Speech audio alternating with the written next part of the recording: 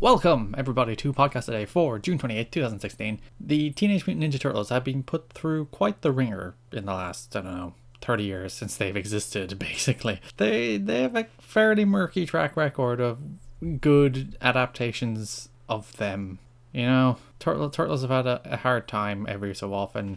There's those terrible musical dance things, stage shows from the 90s, and even the live-action TV show from the 90s, which did, or early 2000s, not sure when, it did have an awesome crossover episode with Power Rangers in space. So there was that, and that's pretty much two of my childhood things coming together. It's like a childhood dream, seeing the Turtles and the Power Rangers in the same place at the same time. But Turtles have had a hard time.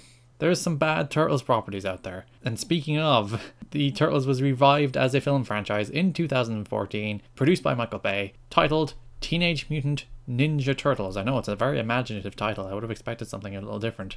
The second one is out at the moment, which is titled Teenage Mutant Ninja Turtles Out of the Shadows, because they're coming out of the sewers into the real world, I assume, which I'm going to go see that tomorrow and do a Podcast Today episode on it tomorrow.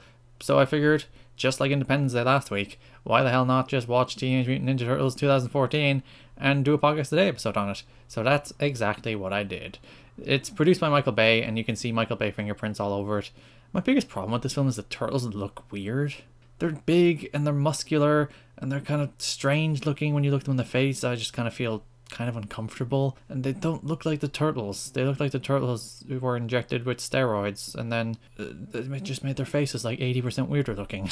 And they're super strong and bulky, and they're supposed to be ninjas. The point is that they fight people with their ninjutsu skills, and they're freaking staffs and swords and nunchucks, not like super strength freaks that can break rocks with their fists, because that's what they are in this film. They break rocks with fists quite a bit and hold up large towers that should by all right crush them instantly. They just look weird, and I don't like it. And Shredder looks weird too.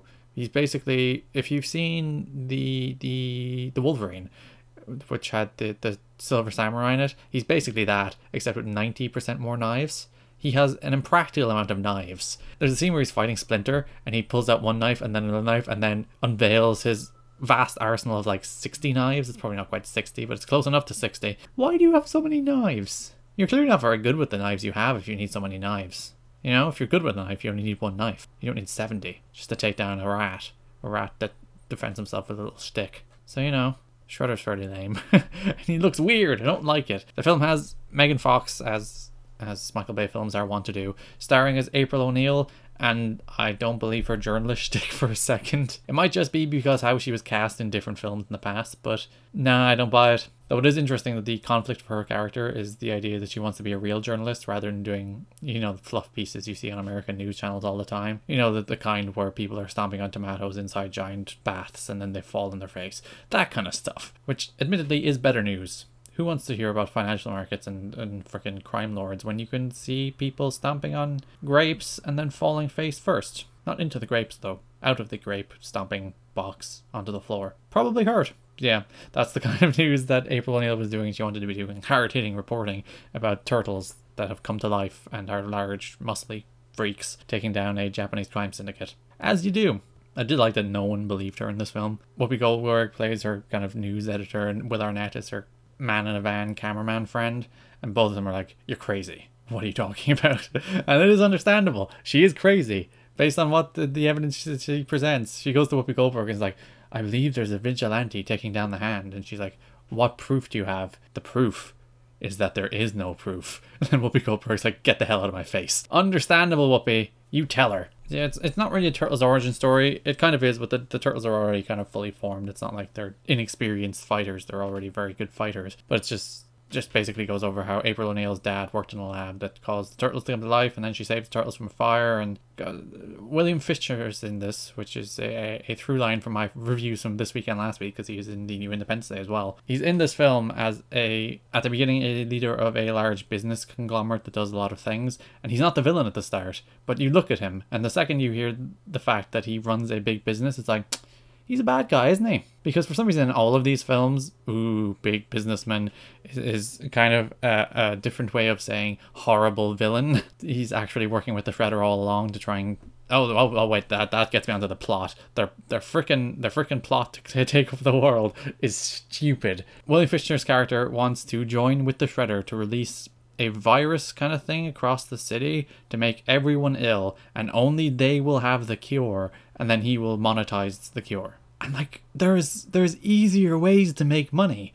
You don't have to go to those kind of lengths. And my biggest problem with this is he's already rich. He already has a giant mansion where he's already established to be an extremely rich man, but he just wants to be more rich, I think. I don't know why. He just wants to be super rich, which is a very good motivation for a villain. Also, Megan Fox's April O'Neil is terrible at sneaking. There's a part toward the start of the film where she's trying to sneak through a subway station and she just hugs basically a pillar and then peeks around it and gets caught.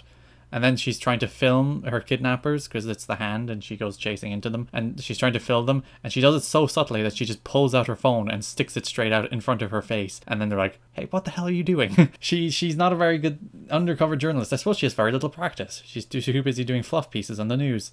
Not only do I like the look of the turtles, I didn't really like the sound of them, particularly Mikey. He's too bro-y.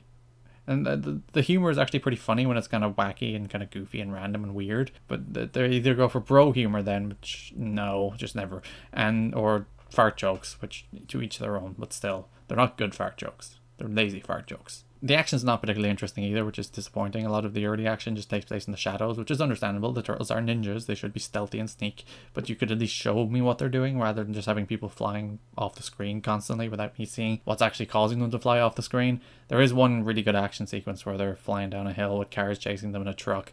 And that's a good action sequence. Even the 4-on-1 Shredder battle at the end isn't particularly good. But that sequence where they're going down the hill is the highlight of the film, and probably the only part of the film you kind of actually have to watch. They do lean too much on referencing other properties, which is fun the first couple times, where they make allusions to the Batman and Superman and other superheroes and Star Wars. The idea being that the turtles were raised in the sewers and were only raised on pop culture, which is a fun little idea, but when you lean on that joke like 6 or 7 times, by the 3rd or 4th, it's like, guys, the first couple were good. Just stop leaning on it. Come up with new ideas. The film it's not terrible. It's kind of aggressively okay. It's inoffensive, occasionally boring, with one good action scene. So, if you like the turtles, they're not back to form yet. They might be, who knows? We're going to see Out of the Shadows tomorrow. Hasn't been particularly well reviewed, but maybe it's going to be better. Who knows? Find out tomorrow. You can listen to new episodes of Podcast Today every single day at soundcloud.com/TWSKA. You can check out the latest episode of The Weekend Show, where we talked about Brexit and we talked about comfort food TV. It was a good episode, so check that out. You can subscribe on iTunes, just search for the TWS Network. You can subscribe on YouTube. You can also follow on SoundCloud and follow me on Twitter at GarrettKidney, GA or ETTKDNEY. Thanks for listening, and bye-bye.